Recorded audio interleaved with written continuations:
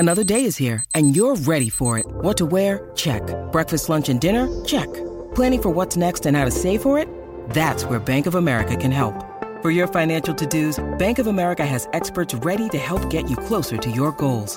Get started at one of our local financial centers or 24/7 in our mobile banking app. Find a location near you at bankofamerica.com/talktous. What would you like the power to do? Mobile banking requires downloading the app and is only available for select devices. Message and data rates may apply. Bank of America N.A., member FDIC. We took it all. We brought them to our land. An endless night, ember hot and icy cold. The rage of the earth. We made this curse. Carved it in the blood on our backs. We did not see. We could not, but she did. And in the end... What will I become? Senua's Saga. Hellblade 2. Play it now with Game Pass.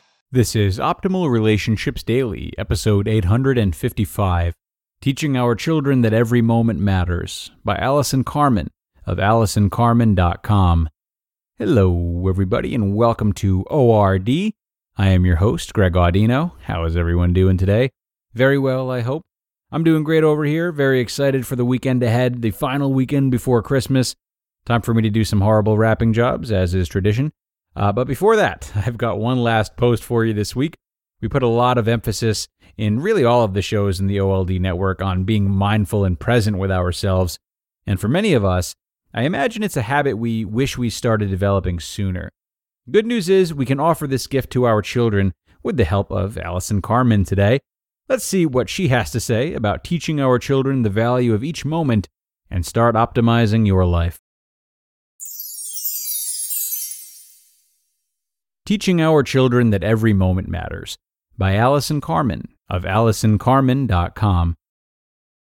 I recently moved to a rental building in New York City on a temporary basis. The building is filled with young professionals, mostly in their mid-20s to early 30s. I'm the only person with children in the building. In the elevator and lobby, everyone is always on the phone or listening to music. I say hello and goodbye to people, and if there is nothing loud in their ears, they will smile back at me. Once in a while, I get a hello back. I also have stood in the elevator with them screaming on the phone and not even acknowledging or noticing that I was sharing the same small space. I am sure that there are very nice people living in my new temporary quarters, but the individuals who walk through the lobby with their eyes facing down are becoming part of a faceless society.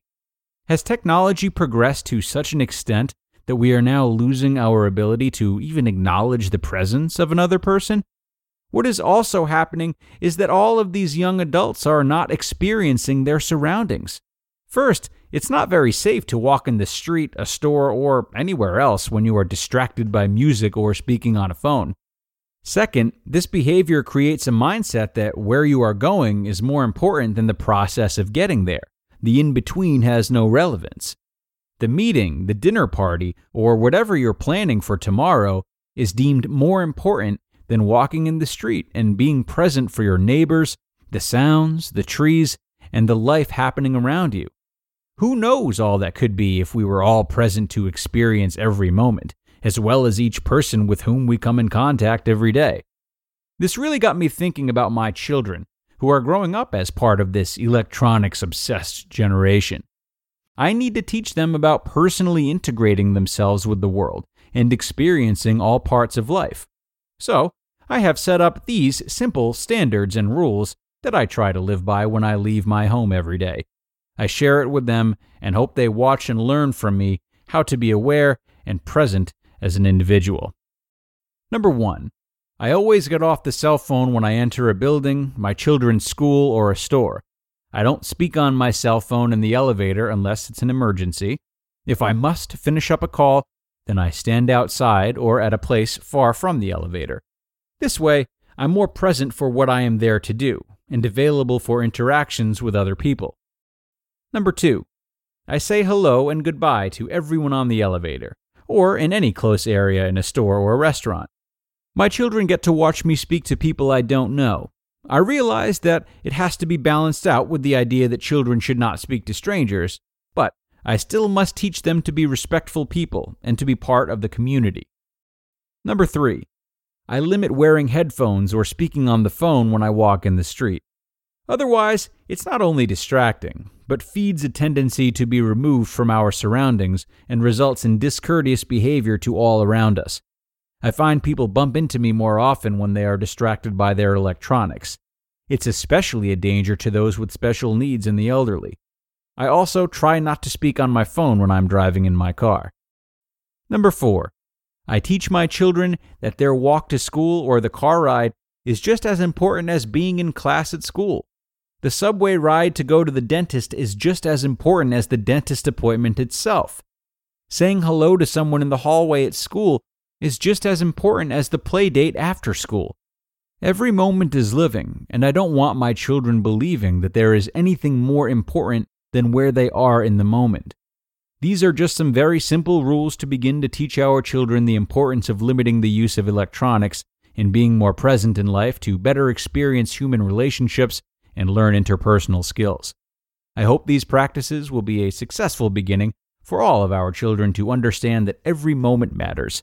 Just maybe. You just listened to the post titled, Teaching Our Children That Every Moment Matters by Allison Carmen of AllisonCarmen.com. We took it all. We brought them to our land. An endless night, ember hot and icy cold. The rage of the earth. We made this curse. Carved it in the blood on our backs. We did not see.